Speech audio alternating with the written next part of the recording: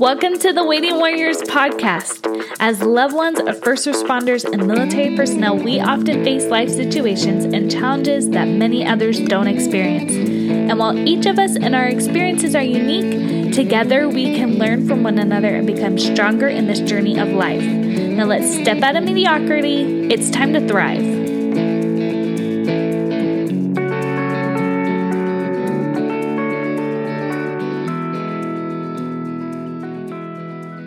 Waiting Warriors, welcome to the show. Today I have a very special guest. I am very honored to have her on the show.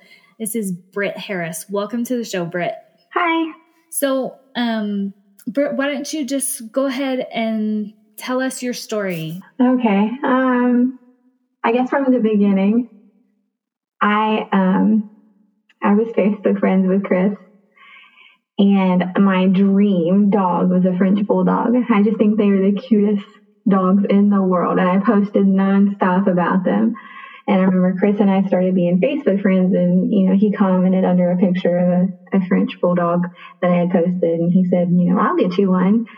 And I said, oh, yeah, okay, sure you will. He was like, would you rather, I put the ring on the collar or just hand it straight to you when I propose? And I was like, oh, this guy, he thinks he's so slick. But it totally worked.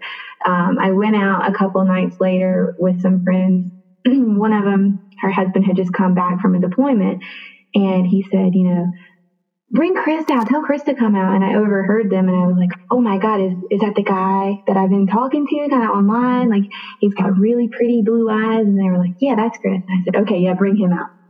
So he came walking in. We were, downtown at a bar in Southern Pines, and he came walking in, and I remember everything he was wearing. Like, I just remember that exact moment he walked through the door, and he came up to me right beside me, wouldn't look at me, pretended like I wasn't even there. And I was like, are you kidding me? Like, you're going to pretend you don't see me?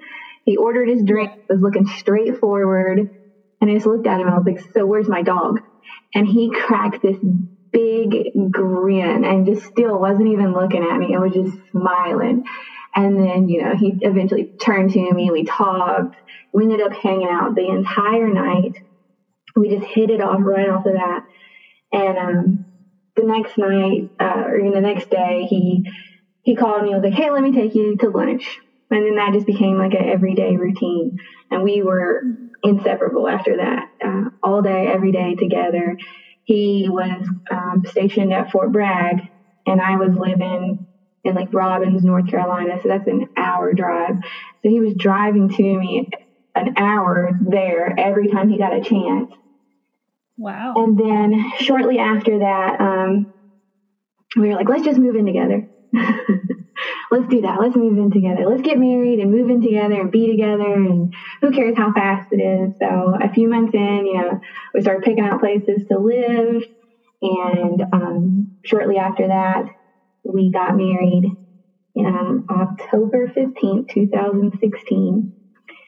We got married in Asheville on the French Broad River. It was absolutely perfect. It was at sunset on the river. The sun was going down right over the water. We were dancing to my favorite song, or just a few friends and family came out there with us. It was just how I pictured my wedding would be. And I had this beautiful flower crown and this giant over the top dress. We were just so giddy. We were always together. Anytime we went somewhere, everybody would come up, oh, Chris. Everyone loved Chris. Everyone wanted to talk to Chris. People would bombard him oh, how have you been? Let's get together sometime.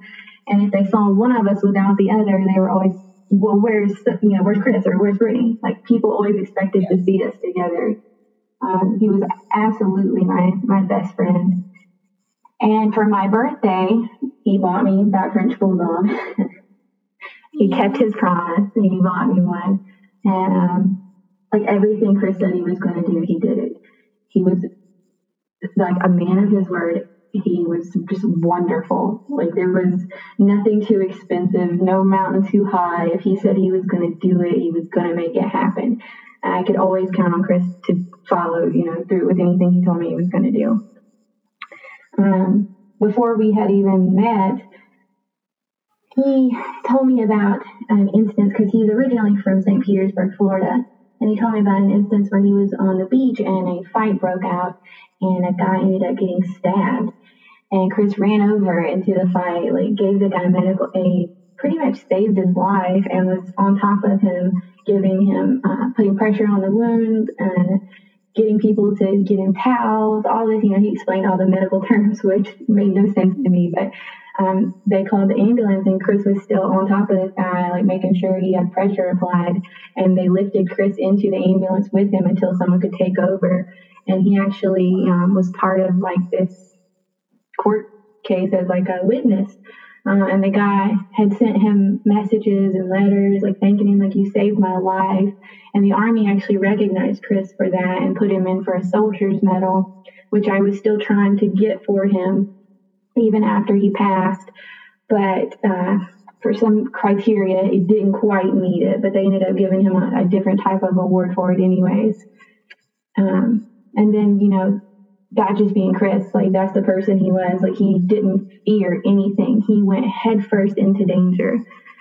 We had a Jeep Wrangler, so we're part of like the Jeep groups, and we take it off road and all the time. That was like our hobby together. And we were coming back from some trails one day. We were on the road, like almost home, and there's these two street bikes like coming towards us, and one went flying past us, and then the next one came by, and we saw the guy start to like fishtail, and then he just started flipping through the air, and his bike was slamming onto the pavement, and there were just parts of it going in all directions. And I was driving, so I slammed on brakes. Chris jumped out of the Jeep, ran over, like started trying to take care of the guy, like, get him out of traffic. And we were like, can we do anything for you? Can we take you? Like, that was Chris.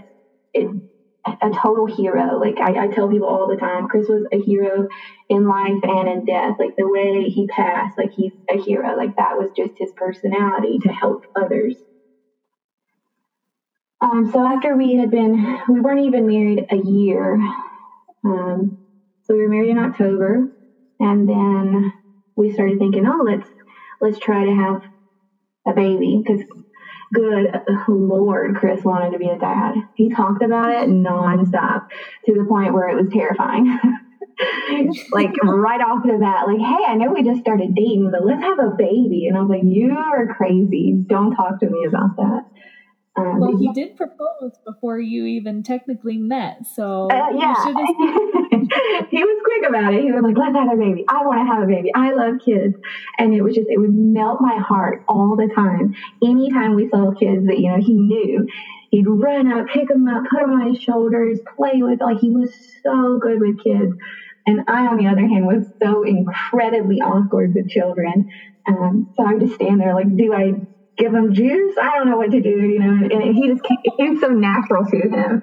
And I was like, thank God this comes natural to you, because I'm not so great at this. So when we do have children, later down the road, you're going to have to do everything. And he was like, yeah, done. That's not even a question. I'll do everything. I love kids. I want like 100 of them. I was like, oh God. Because Chris was adopted. So he didn't have any siblings. And I was an only child as well. So we came from small families, and neither of us having brothers and sisters, it was something we wanted. We wanted to have a big family. So I was like, okay, I'll just figure it out as we go. I'll figure out how to do all the diapers and stuff. So he was very, very persistent, like, we are going to have a baby. So after we got married, we thought, what better time to start trying than now? But Chris, after a couple months of being married, got word that he would be deploying in the summer. So we stopped everything. We were like, nope, no more trying. That's too risky, too scary. We can't have a newborn baby and you not be here, or you just leaving by the time the baby's born. Like, that's too much. I don't want to do that. So then the 2017 started. We start preparing. Like, we've got 6-7 months left together before he deploys. We're getting all our ducks in a row, like trying to make sure everything's where it needs to be. I moved back home towards the end. I moved back out to Robbins from where we were living, close to Fayetteville. And we were just trying to spend as much time together. We took a trip down to Florida to see some of his family down there. And like everything, seemed like it was going good. But I have terrible, terrible anxiety. And the closer we got to it, the more I started to like panic. And I would wake up like having nightmares and begging him, please don't go, please don't go. I don't think you can go. I have a bad feeling like something's going to happen. What if you don't come home? And Chris didn't know the word like pessimistic. He was so optimistic, so positive. Everything worked out for him. He would brag constantly. I'm the luckiest person I know. I'm the luckiest person I know. Everything works out for me. Everything falls into my lap, which it did. It blew my mind and all his friends. Like everything just seemed to always work out for him. Like he got out of tickets, like he got out of any type of trouble that ever came his way. Like people just looked at him. And I told him, I was like, it's your eyes. I think people look at him and they just forget what they're saying. And that's how you get out of everything. So I kept telling him, I'm scared of you leaving. Like I've never experienced a deployment before. I don't want you to go. I want you to stay. And I know probably every wife and girlfriend says that, but can you stay? And he's like, no, I can't stay. So I just got worse and worse and worse with my anxiety. Like I was like, I'm scared you're not going to come home. Or, it would be time to be intimate. And I'd be like, no, I don't even want to do that because I'm scared I'll get pregnant. And what if I got pregnant and then you left and then I had to do the whole pregnancy by myself? So of course, he was not happy there. So he was like, you're worrying too much. You're stressing yourself. Like, you're just assuming the worst. Like, what if you did get pregnant? Who cares? And I was like, no, I can't risk it. I can't risk getting pregnant and you not being here. I can't risk getting pregnant and you not coming home. And he would get so angry and, he would just kind of walk away from me. Like, I don't want to talk about that. That's not the type of stuff I want to hear. And I always felt a lot of guilt about that I wasn't more positive before he deployed. Like I should have, tried to think about what he was taking on instead of my own anxiety and my own worries. I'm sure he had just as many. And I wish I would have spent some of that time enjoying our time together instead of the what ifs. And even though those what ifs came true, I shouldn't have focused on it so much. Because whether I worried about it or not didn't change if it was going to happen or not. But towards the end, I was just like a nervous wreck. I was like, please don't leave. And then at one point, he really sat down with me and said, if it means like you really don't want me to go, like tell me. And I thought, oh my God, no, I could never be that wife that didn't let her husband go on a deployment or, was so crazy that he couldn't leave. And I would never forgive myself, especially if something happened over there and he wasn't there for it. So Chris deployed. And everything was good. We figured out each other's time difference. We had certain times during the day that we were to talk to each other. And I knew to expect this little schedule. And if there was going to be something off schedule, I knew to expect, no messages that day or during that time. So Chris left July 1st. And then maybe a couple weeks into, 3 weeks in, I started feeling kind of funny, and I don't know how to explain that to anyone unless they already know what I'm talking about. I just felt weird. My body felt weird. Like it just felt like I was changing. And I was like, what if I'm pregnant? Like how great would that be? And I was like, no, I'm just hopeful. And then I started Googling, being convincing yourself that you're pregnant and your body having the symptoms, even though it's not real. So I was like, well, that's what it is. I'm just convincing myself because I want it so bad for Chris. Because it wasn't that I, was ready for a baby. I wanted Chris to have a baby. I thought there's nothing better in this whole world that I could give him than a baby. And how great would that be? And so I was like, well, what if I did? Let's just entertain the idea for a little bit. So every day I was looking at Pinterest ideas and I was like, I'll send him a care package. And if I'm pregnant, I'll have something in there. So when he opens it, it's a surprise. So I had already sent him his first care package. I had already done the second one and was going to send out another one if it came true and I was actually pregnant. And then I started looking up all these ideas and I was like, I just kept feeding into it. I was like, I'm going to be pregnant. It's going to happen. I feel it. I know it. And then I thought, by the time, so I timed it. I looked up, online, like when I would be due, and it would be the same time he was coming home. And I was like, how cute would that be? I picked out my announcement, how I was going to tell everybody. I was going to hold up baby boots in one hand and like combat boots in the other one and say, my soldier's not the only one coming this spring. And I was like, this is going to be great. Everyone's going to love it. Everybody's going to be so happy for me. That's so cute. And I kept saying, I was like, well, and I Googled how long before you can get a positive pregnancy test. And it was like, after your first missed period. I was like, well, God, not even 3 weeks since he's left. There's no way. And I was like, well, I'm just going to do it just in case. So I went and got pregnancy test. First time in my life taking a pregnancy test. I was so nervous because I was like, it's going to be yes, and I'm not going to know what to do, or it's going to be no, and I'm going to be sad. So I was alone, and I took a pregnancy test, and I didn't even have to wait for it to turn like the full minute. It was instantly positive. And I was like, I just looked at it, and I was like, no. And I just like walked around my house holding this pregnancy test like by myself. And I was like, I need to tell someone, but I don't have anyone to tell. Like no one's here. And I really don't believe this. So I remember looking at the box, like trying to see like 2 lines means positive. And I was like comparing them. And I was like, no, there's no way that's what that really means. So then I took another one and another one.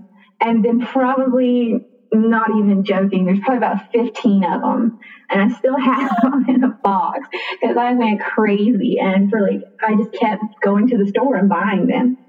So I was like, okay, I got to tell him. I can't wait. I can't wait to do the care package.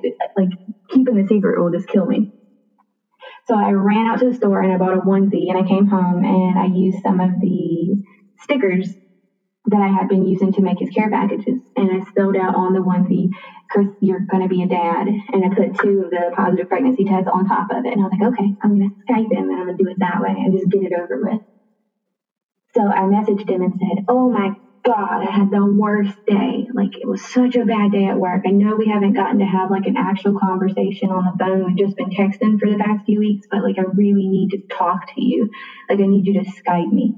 And he said, I'm about to go out and do something, a mission maybe, I'm not sure. He was like, it's going to be really busy. And I was like, just a couple minutes of your time. Like I just really need to talk. And he was like, okay, Brittany. What is so like important that you had to do at work that it's requiring that we talk? And I was like, I just need to talk. So I was sitting on my couch already, like my hands were shaking. I was so nervous. I remember thinking like, why am I nervous? Like he's gonna be so happy. I felt like scared, but I didn't know why. I was just excited. So he was on Skype and I'm holding the phone and he's brushing his teeth and he's in this big room with like other people like walking around in the background, which is not the atmosphere I was hoping for.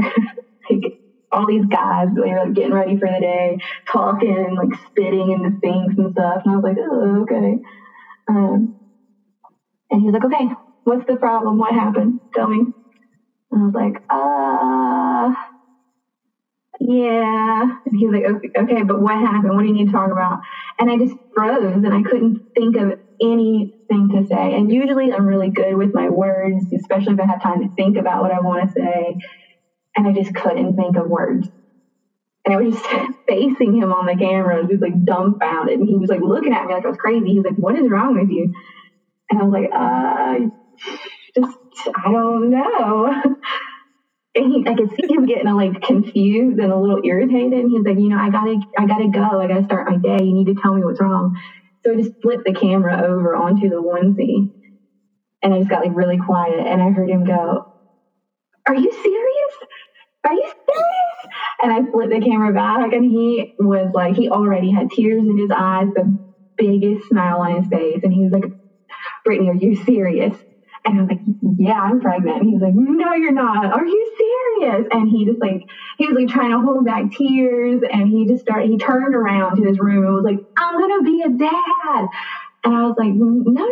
And people started coming up, hugging him. And I'm like trying to like get his attention. I'm like, Chris, stop telling people. No, you can't tell anybody. I haven't been to the doctor. There's so many chances it could be a false positive. Like we can't tell anybody. And he was like, oh, okay. And then he turned the camera away from me and I could hear him whispering, I'm going to be a dad. I was like, Chris, just because I can't see you doesn't mean I can't hear you. And he was like, oh, yeah, okay, yeah. And then he was just so excited, like all day long, lovey text messages, like picking out baby names, like, trying to figure out like all this, like, how old does a baby have to be before they can go deep sea fishing in Florida? I was like, that is the worst question to ask right now. We need to be saying, like, where are we going to move? Like, we don't have a house. We don't have baby stuff. We are going to have to worry about childcare. We don't make enough money combined to put a child in daycare, comfortably live. So do I quit working? Do I stay home? Do we try to ask family for help? Like, what? And he was like, no, I think I want to take the baby fishing. I was like, oh, there. Okay, so obviously I'm going to have to be the worrier. And he was so focused on like having a little best friend. And I was like, I think we're going to have a girl. And he was like, no, it's going to be a boy. And I was like, okay, maybe it's going to be a boy, but I think it's going to be a girl. And he was like, no, it's going to be a boy. And I was like, whatever. So we were exchanging all these baby ideas for the next week, like all excited. He sent me all these really sweet texts of, I'm going to be such a good dad. I just know it. And you're going to be such a great mom. And we're about to start this like beautiful life together. And I love you. And I'm so glad to be doing this with you. And thank you for making me a dad.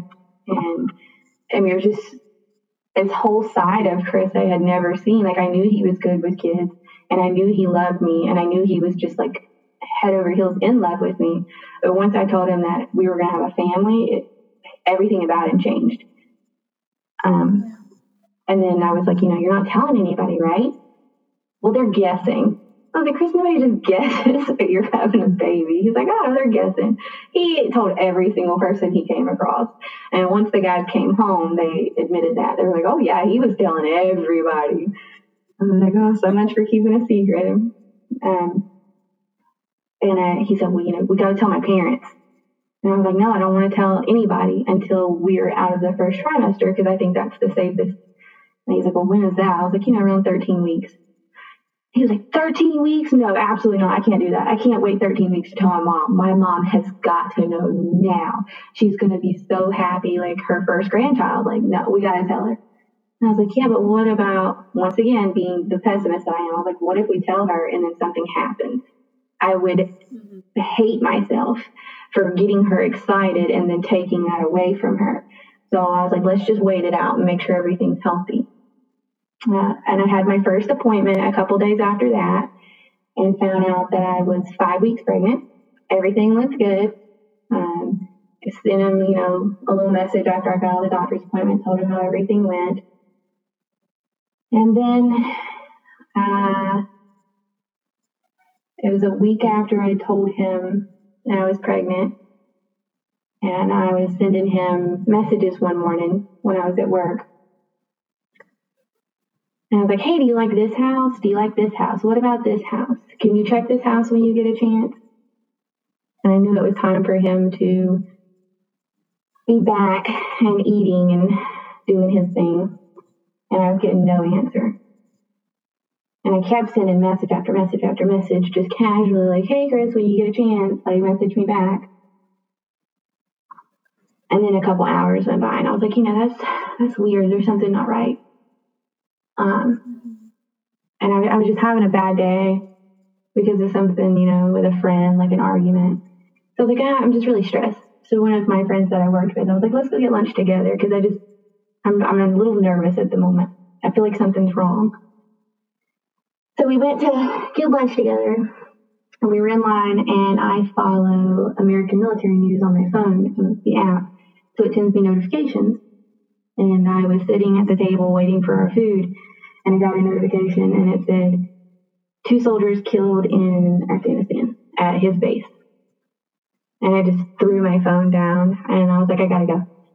Like, you gotta take me back to work. Like, we have to go right now, like, right now. And I was in, like, full panic, like, breaking out in hives, shaking. And she was like, what is wrong with you? Like, you're fine. And I was like, no, it's Chris. Like, I know it's Chris.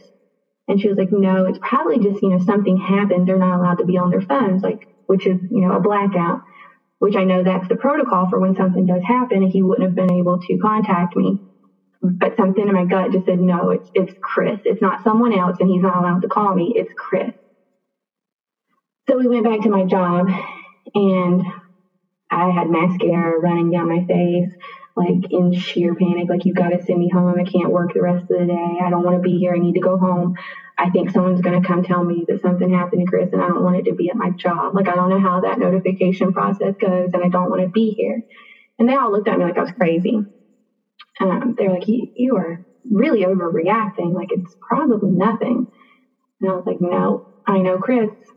And I know how protective Chris was over me. And I know he was willing to do anything, no matter the consequence, to take care of me. And I know Chris would have broken rules to find a way to get a message to me. That's the type of person he was. If they said, hey, you're going to get kicked out of the Army if you send a message to your wife, he would have been like, okay, then kick me out. Like, that's just how he was. He didn't care if it got him in trouble or it messed everything up. If it meant taking care of me or the people that he cared about, he was willing to go to any extreme. And I was getting nothing from him or his friends. So I know it's him because I know how he is. So they finally, they were like, okay. And I was like, you don't understand. I'm pregnant. And they were like, well, nobody knew. And I was like, I'm pregnant and I can't be here right now. I need to go home. So I went home and I waited, and I sent probably 100 messages to Chris, just over and over and over, just saying his name, Chris. Chris, answer. Chris, I've seen the news. I'm really worried. Chris, can you please answer?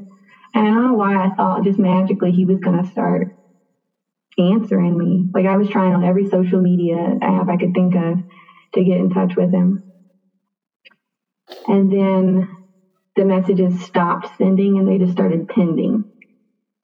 And I was like, okay, they're coming to my house. Like, I know that's coming.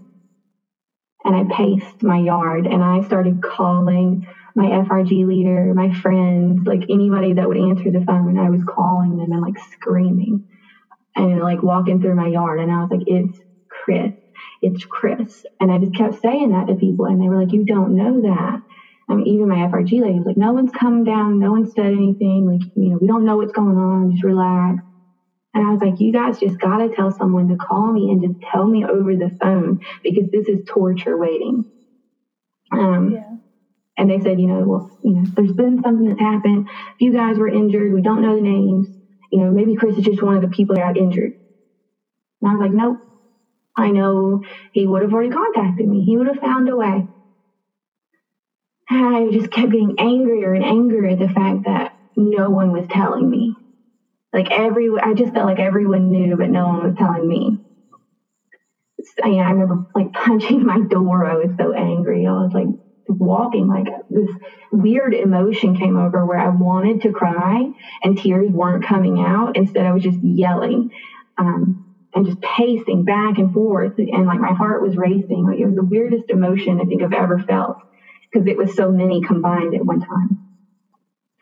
And I was just talking on the phone to my coworker that I had had lunch with that day. And she was like, calm down. It's going to be okay. Everything's fine. Chris wouldn't let anything happen to him, blah, blah, blah. And then I saw a car pull up into my driveway and it had government tags on the front. And I just hung up the phone and I walked up and I greeted them. And I was like, I know why you're here and I don't want to talk to you. Like, you need to leave my property. And the guy got out and he had a piece of paper in front of him. There was two of them. And he said, are you the wife of Specialist Christopher Harris? And I just started crying and I was like, get out of my yard. Like, I don't want to talk. I don't want to see you. I don't want to talk about this.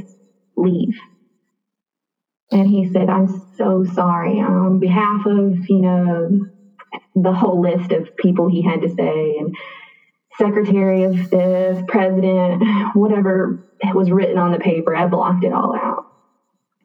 And he confirmed that Chris had been killed.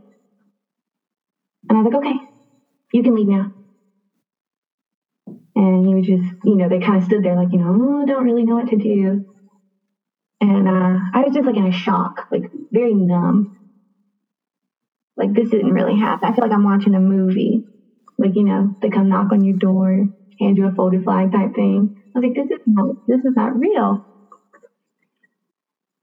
And then it started really sinking in. And then I started like panicking and getting like really worked up. And like I was having like a full on panic attack. And I was like, you got to do something. Like, I can't move. I can't walk. Like, you got to help me. Like, call an ambulance. And they were like, okay, what's wrong? What's wrong? And I was like, well, I'm pregnant. And I saw him start flipping through papers, like really confused. And I was like, no one knows. Nobody knows I'm pregnant, but I'm pregnant. And you got to sedate me. You got to do something. I'm scared. I'm going to get too worked up. And I don't know how miscarriages work, but I'm scared I'm going to have one. So they called an ambulance for me. And they sat with me and they were like, we can't do anything for you because you're pregnant. And I was like, oh, that's great. So I'm just going to sit here and suffer. Like, you can't even give me something to put me to sleep. I want to go to sleep.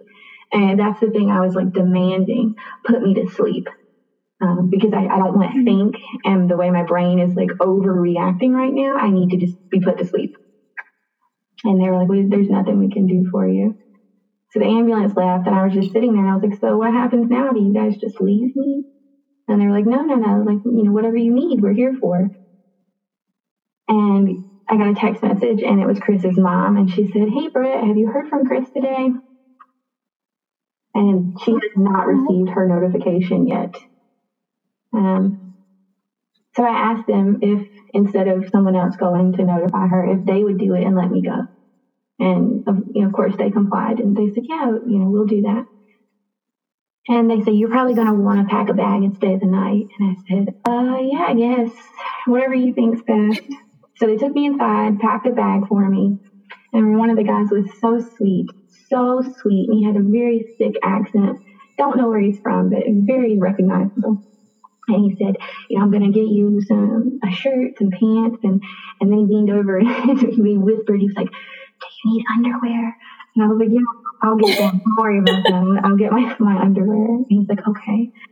They fed my dogs, got me ready. They were like, do you have phone charge? Like everything that they could think of. And I was like, yeah, okay. And I was just like in a blank face, like no emotion. I was like, okay. So they put me in their car and they drove me to my mother-in-law's house, which was about 45 minutes away. So it was a very, very long, awkward, quiet drive. And they pulled over in the driveway right before her house and said, when we go up there, we want you to sit in the car. And I was like, screw that. I'm getting out. I'm going to go see my mother-in-law. And they were like, no. People react differently. You let us do this and we'll tell you when to come over. And I thought, oh, that's stupid. I should be there. And they pulled up into the driveway and they went up to his parents' front door and they knocked. And I saw his dad open the door and he, looked really confused. And he was just standing there and I was watching him and he just had this very confused look on his face. Like he didn't understand what they were saying.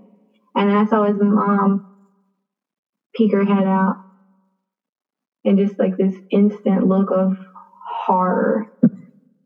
And I will never, ever, ever forget watching her get notified. It was way worse than my own notification. She came out of her house and just like screamed. And she's a very quiet person, very, very loving, soft-spoken. And she just screamed and dropped to the ground. And I was like begging them, like, please come over and tell me I can get out of the car. And they finally did. They said, okay, you can get out and go to her now. And I just ran as fast as I could and like dropped down to the ground with her and was like holding her. And she was just rocking herself saying, my baby, my Chris. Like, I can't believe it's my Chris. I'm never going to see Chris again. Like, I can't believe it's Chris. And, eventually the notification officers left. And for hours, I just kind of sat quietly in their house, still in shock, not knowing what to do. And just hearing his mom just screaming and crying, on the phone with family members, telling them what had happened. And I didn't know what to do. Like, I didn't know how to make it better. I didn't know anything I could do to comfort her. Like, she didn't want to sit still. She was pacing a lot. And I thought, well, maybe I'll tell her I'm pregnant. And that might make it worse, and it might make it better. And I really don't know what to do. So I walked up to her and I was like, I need to talk to you. And, she couldn't even focus on me. And she was like, you know, what is it? And I was like, I'm pregnant. And she was like, what? And I was like, yeah, I'm pregnant. And Chris is the only person that really knew, maybe like one or two friends, half of Afghanistan. But I was like, you know, Chris is the only person that knows. And she like stopped crying for a minute and like hugged me. And I was like, did that make it worse? You know, like, does that make the situation sadder? And she was like, no, that's good. You know, like, it was hard to be happy at the moment because of what had just happened, but I didn't want to keep it from her. And then they went to bed, or attempted to at least. They went into their room that night and shut the door. And I didn't want to go into Chris's room and sleep in his bed because I couldn't do that yet. And then I slept on the floor of their little movie room. It just seemed like the place that I should sleep. I was like, you know, I just want to sleep on the floor. And it finally just all hit me around 3:00 in the morning. And I cried and cried and cried so loud that they came in and shut the door. Not that I was bothering them, but obviously to give me some privacy. Like, it all just burst out in one giant like scream. And so the next day, it was time for the casualty affair officer to come over and start paperwork, get ready for the flight to Dover to bring Chris's body home. You know, all that stuff happened. And in the process of getting all this paperwork done, I woke up maybe 2 mornings afterwards, and I had started to bleed. And I was like, okay, well, yeah, why not? Why not add one more awful thing to this all? I must have worked myself up so much stress, and I've had a miscarriage. And I came downstairs, and I was like, you know, I need you to take me to the hospital. And his mom was so upset, and she rushed me to the ER. And the nurse actually was someone that I went to high school with, and she was crying, and she was like, I wanted to stay, and I wanted to do your ultrasound because I know you, and I'm so sorry for everything that just happened. And I was like, yeah, okay. You know, I'm just convinced that I just had a miscarriage. And they took me back there, and they were doing the ultrasound, and she showed me this like weird little thing on the screen, like a little blob. And I was like, okay. And she was like, do you see that? And I was like, yeah. And she was like, okay, now do you see that flicker in the middle of it? And I was like, yeah, what is that? And she's like, well, that's a heartbeat. And I just broke down. And I was like, that's my baby. And she was like, that's Chris. That's a piece of Chris that you still have. And I was just so emotional. I was like, she's my miracle. Like, well, I didn't know it was a she, but I was like, that's my miracle right there. Like, that's my only reason for living right now. I gotta do everything I can. Tell me how to not have a miscarriage. And she was like, there's nothing. Stop it, but just take care of yourself. You know, eat healthy, take your vitamins, and what's meant to be will be. And I was like, okay. So I was like, no caffeine, no deli meat. Like, I was so strict on myself. Like, if it even maybe was a little controversial, like, I was like, no. I was so on it about my pregnancy until the end, where I was like, maybe a glass of sweet tea won't be so bad. You know, like 9 months pregnant. I was like, I need something to get me up out of bed.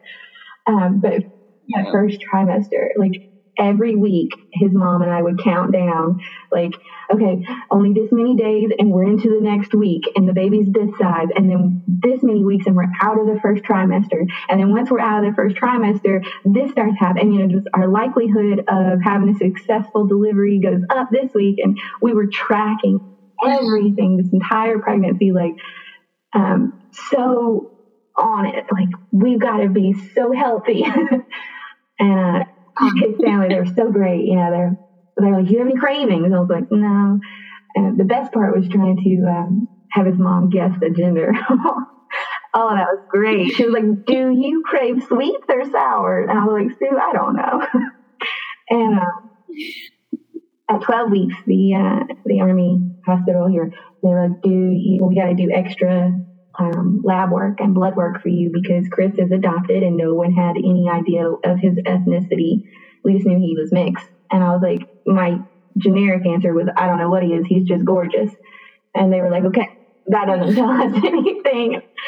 So then we're going to do extra blood work, and while we're doing it, you're high risk, and so the option for a test for the gender, we can throw that in if you're interested. And I was like, absolutely.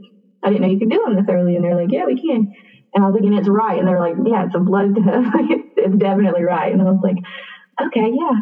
I'm going to have a boy because that's what Chris wanted. And I'm 100% sure it's a boy. Like, I thought it was a girl at first, but no. Chris wanted a boy. We're having a boy. Name picked down, everything. So convinced we were having a boy. And then they called me. I was doing a walk. I was out walking, trying to exercise, and they called me with the results. And they were like, it's a girl. And I was like, are you sure? Are you sure about that? Because I'm pretty sure it's a boy. And they were like, no, you're having a girl. And I was like, I didn't think of any girl names. Like, I don't know what to do. I was so stuck on a boy that I didn't even think about the option of a girl, which is crazy because it's a 50-50 chance. So I went home and I was like talking to his mom after I told her. I was like, well, we got to think of a name now.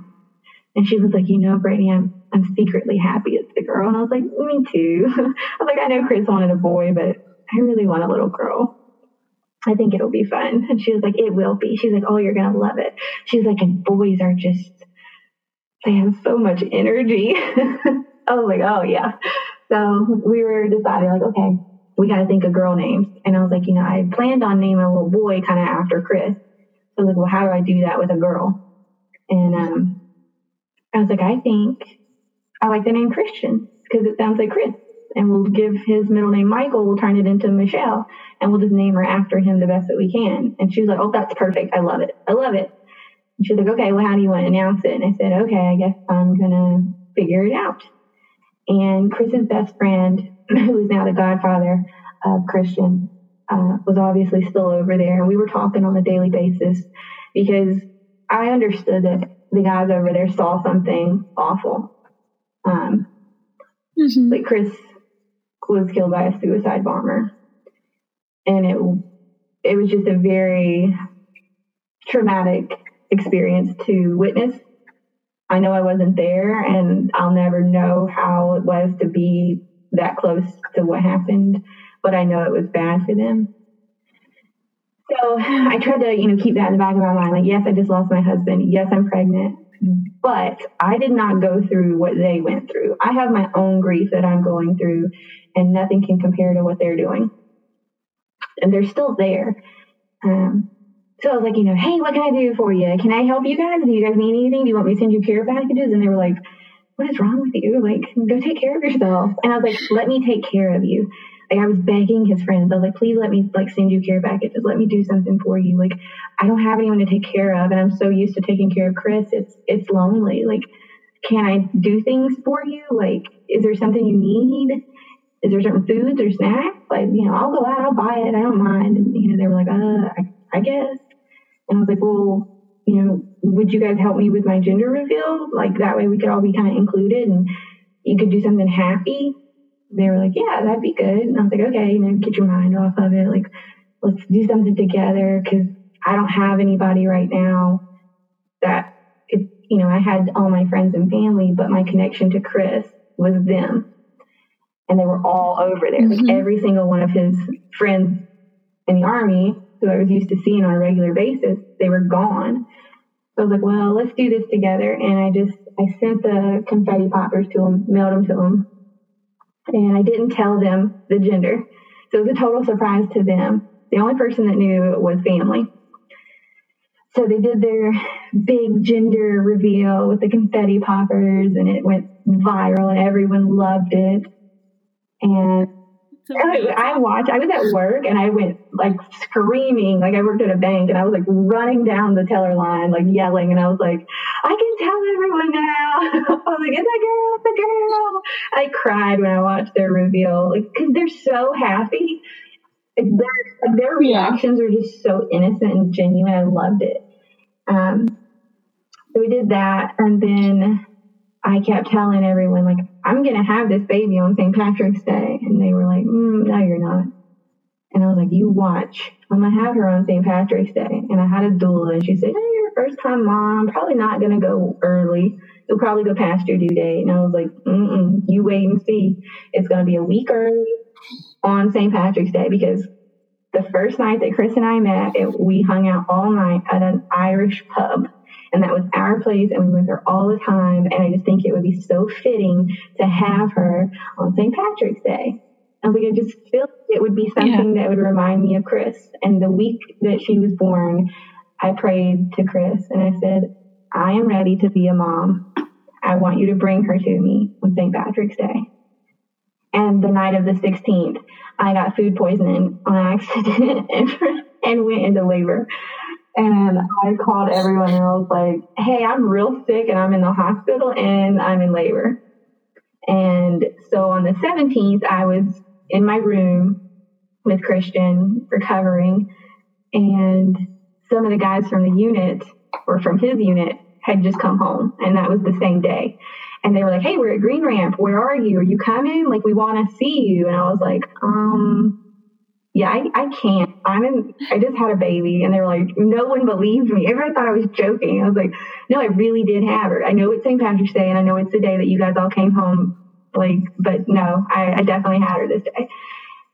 And his mom, she loved that so much. She was like, I feel like Chris came home with them, because she was born at the same time that they got here. And she was like, that was Chris coming home.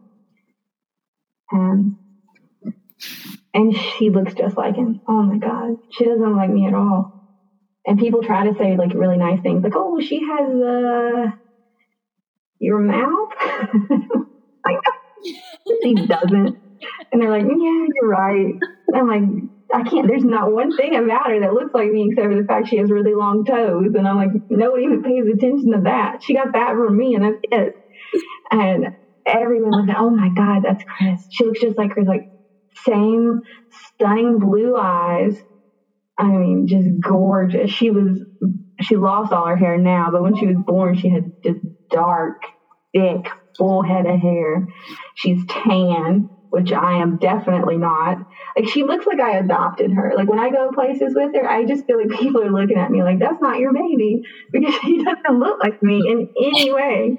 But she definitely looks just like Chris, which is great, because every time I look at her, she'll make certain faces, and I'm like, oh my God, thanks, Chris. Or, she'll start fussing or give me like really sassy looks. Just to be 5 months old, she's got this huge personality already. And I'll take pictures and send it to the guys in the unit, and they're like, oh my God, I've seen Chris make that face before. And I'm like, yep, me too. So they're also really involved. And anytime we can do like a get together, they line up. They all want to hold her. They all want to see her. Like, she loves them too. Like, she's not scared of them. She doesn't mind being held or passed around. Like, she's all about it. Loves the attention, loves being with the guys. It's great. Like, because they still, like, sometimes one-on-one they'll come over and see her at the house and spend time with her. And I was really glad that they like kept that connection going, because I don't think that they realized that it was important to me, not just that Christian know people that were friends with her dad, but when I lost Chris, I felt like I lost my identity, which Chris didn't make me to be the person I am, but I was so used to being with him. He was my partner, my other half, and losing him meant I lost everything that I had been building and working on, and this military wife lifestyle. And it was gone, and I didn't have a connection to the Army anymore, or so I felt. And I remember in one of my appointments, like an ultrasound appointment, I broke down to my doctor and I started crying, and I said, I don't belong in the Army anymore. Like, I lost my connection. I'm not part of the Army. Like, I don't have a reason to come on base anymore other than appointments. And when this is done, I'm done. And he teared up, and he was like, no, honey, you're more a part of the Army now than you ever were. And we will always, always be your family. And I was just like, those words like really stuck with me. Like, I'm not just going to lose everybody. Like, everyone's still going to be here. They're going to help me, and they're going to take care of me. And they definitely have. Like, they're still super involved. And obviously the photo shoot with the hands, surrounding Christian that was really popular. They're like, okay, well, let's recreate this every year, even though like we're all going to get stationed different places. Like we really need to still keep that connection together. Let's all, plan it where we all get back together no matter what. And I was like, I'd love that. Like, cause I know they're going to leave. Some of them already have left since they returned home and they're stationed at different places now. But like, that's the plan. Like, even if it's just once a year or be Skype or whatever, we're going to try and like make sure that Christian gets to know all of these guys. And then they've told me all of their plans for her prom day, how to scare them. Anytime that there's going to be boys around, all 20 of them are going to show up and be big and scary. So they're like already thinking of like way down the road, like being involved in her life and what they're going to do for her, which is just heartwarming. That's so awesome. The whole story just makes me all choked up. But I want to ask, like, you're now, like, you just did a whole dedication for Chris. You're doing events and all that kind of stuff to memorialize him. You work with different foundations. Like, how have you been able to muster up that strength and courage when it would be so easy and no one would blame you if you stayed to yourself and just grieved more, if that makes sense? Like, how have you mustered up the strength to kind of keep on showing Right. Like, up? there's always the option to just stay home, isolate myself, take care of Christian, and just pretend, I don't want to deal with this anymore. But then his mom is a lot of the driving force that helps me keep going, because I got bombarded with interview requests and I denied, I would say 90% of them, like, huge news networks. And I was like, nope, not doing it. Don't want to be in the media. People would put out articles and I would be like, I'm not going on camera. I don't want to be seen. You can put pictures of Chris and Christian. I don't want to be part of it. Like, I'm very like self-conscious and insecure. I don't want to be in the media. And his mom, came to me and was like, it would mean a lot to me because I don't want Chris to be forgotten. And I was like, you're right. Because no one else is going to get out there and do this for me. No one else is going to go out there and speak his name and do these dedications. Like, yeah, the first year probably. But after that, people are going to go back to their lives. And then slowly his name's going to be said less and less and less. And I thought, well, I'm not letting that happen. That the famous quote, a man dies twice, once when he stops breathing and then again when his name is not spoken anymore, or, paraphrasing that. And I thought, I don't want that to happen to Chris. He had such a bigger than life personality and he was such a good person and he loved everything about life. I don't want him to be forgotten.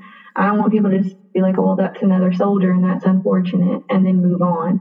I want people to know him, even if they didn't ever meet him.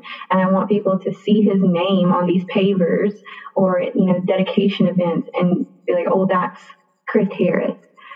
Even like the Mission Barbecue here has dedicated a booth to him with his jacket and picture of Christian and a picture of him framed up above it. And it's like, they've named it the Chris Harris table.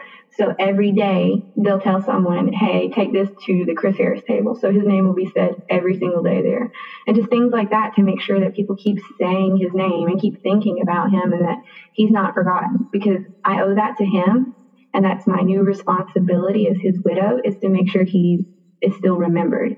And not to mention the fact that I have his daughter. And the last thing that ever needs to happen is for her to be like, I don't know about him, or can you tell me about him? Or, what was he like? I want her to just know. I want her, like, as soon as she starts really comprehending and talking, I want her to be able to look at pictures and be like, well, that's my dad. And if someone ever asked her a question, I want her to just be able to spout out like all of these details, like as if she knew him. I don't want her to feel like she doesn't know him as a person. And the more work I do and the more foundations I get involved in, the more chances I have to keep Chris's name alive and all over the place.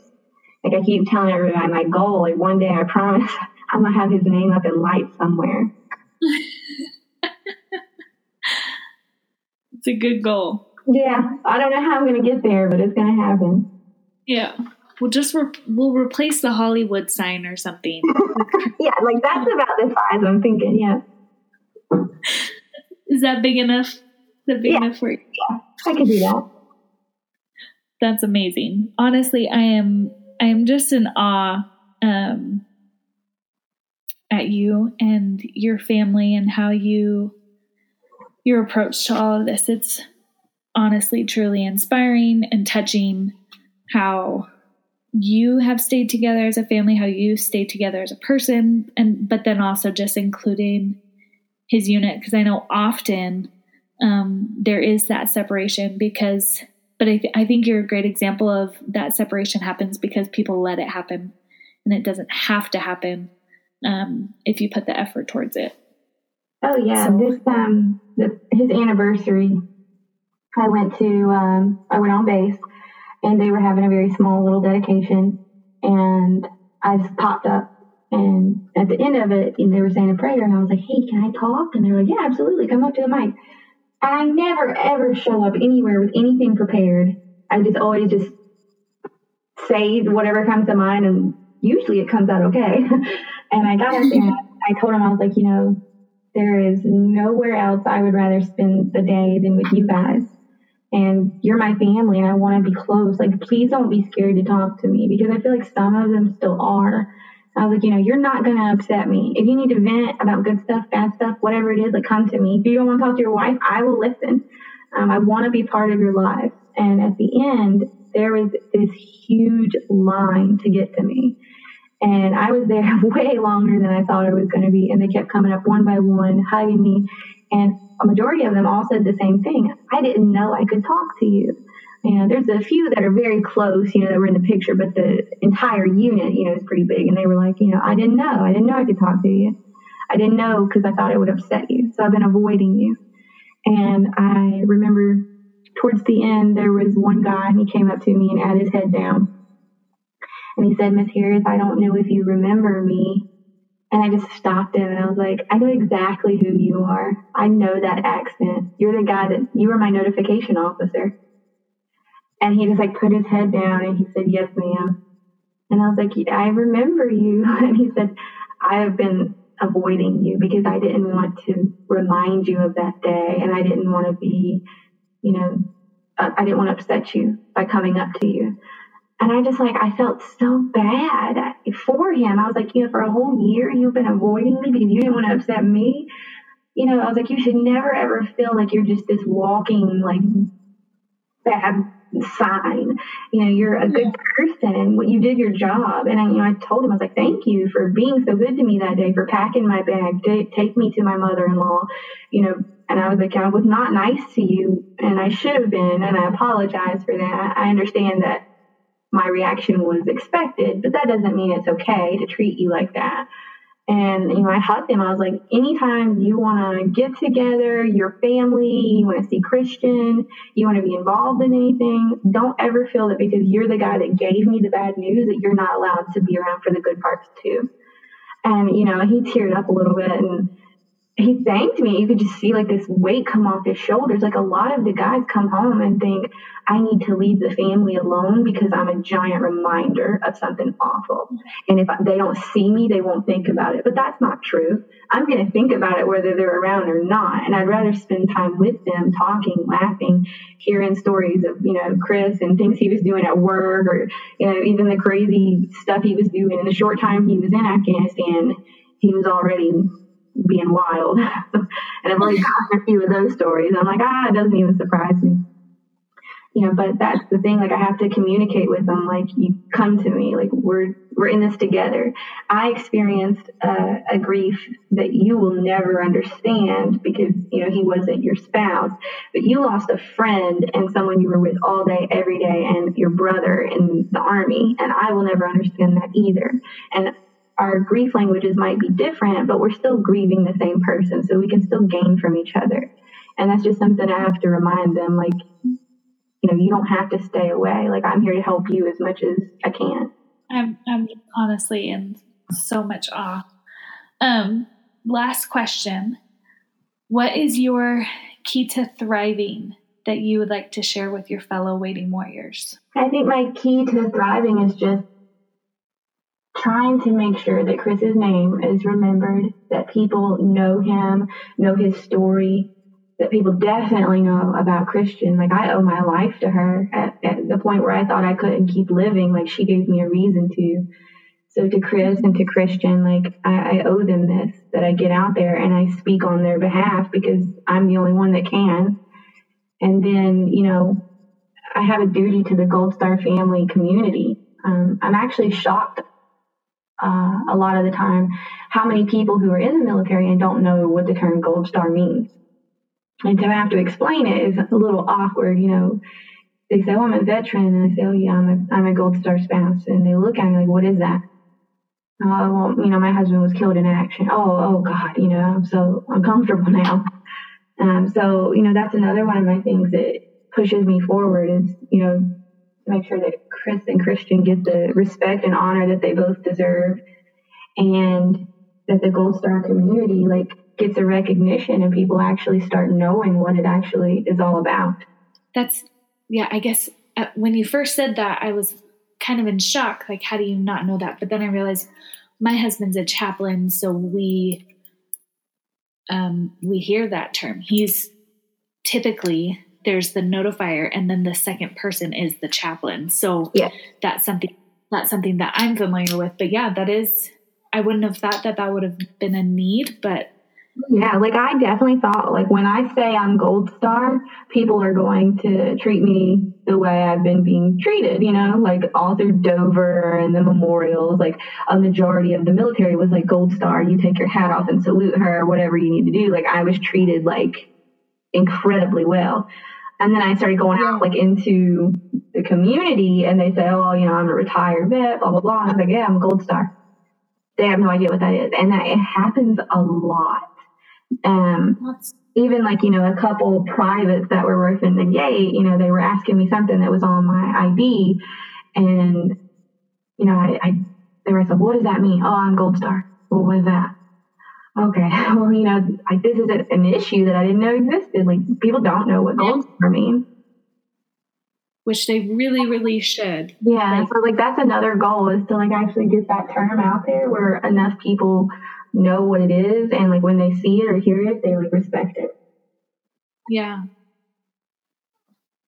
that's important. And again, I'm just, and awe is the only word that I can say. I'm just so touched by your story. I'm in awe at how personal you have taken this responsibility and how well you're doing. Like, it seems like every few days I'm seeing something on social media from you of, hey, this event is coming up, or this memorial, the pavers, or anything. And I'm just honestly very, very impressed. Well, thank you. I try. I feel like people are going, my God, how does she know all of these things all the time? Like, I'm actually going to Fort Benning next week for another one. Well, we're about to go to Fort Campbell. So if you ever show up in Fort Campbell, let me know, and we will come and support and do anything you need. I keep telling people, like, I'm supposed to Tampa in in October for another thing down there for veterans. And I'm like, if people make sure, like, you know, I can get places with Christian, I'm all about it. I'll show up. And they're like, will you come speak? I was like, I don't know what you want me to speak about, but yeah, I'll do it. And they're like, okay, I'll just wing it when I get there. It's pretty good when you wing it. Yeah. Pretty good at winging. Awesome. Well, again, thank you so much for being on the show. If somebody wants to connect with you, what's the best way for them to connect with you, follow you in Christian, support you guys? What's the best way for them to do that? Like, social media wise? Yeah. My Instagram. Yeah. Awesome. I'll link that in the show notes. Guys, her little girl is so cute. Mm-hmm. And you see the pictures, like, you have a few where it's her and then Chris right next, like, side by side. Yeah. It's ridiculous. Oh, yeah, they're twins. And then, like, his baby pictures, I have a couple of those next to her baby pictures. like someone thought it was just her twice. And they were like, that's some weird looking picture of her. Like she's in like really old clothes. I was like, that is Chris. That's so funny. That's so funny. Well, thank you again, Brittany. I am so honored and touched to have you on the show and to be just another way that you can memorialize and spread your message. So thank you so much. Thank you for having me. Hi guys, I hope you're enjoying this podcast. I know I've been learning so much, so please share with any friends and family you know, whether you know someone who is a waiting warrior, or if you just think one episode can shed some light to friends and family about what you're going through. Share. And always remember, we're stronger together and here we can thrive. Until next time, have an awesome day.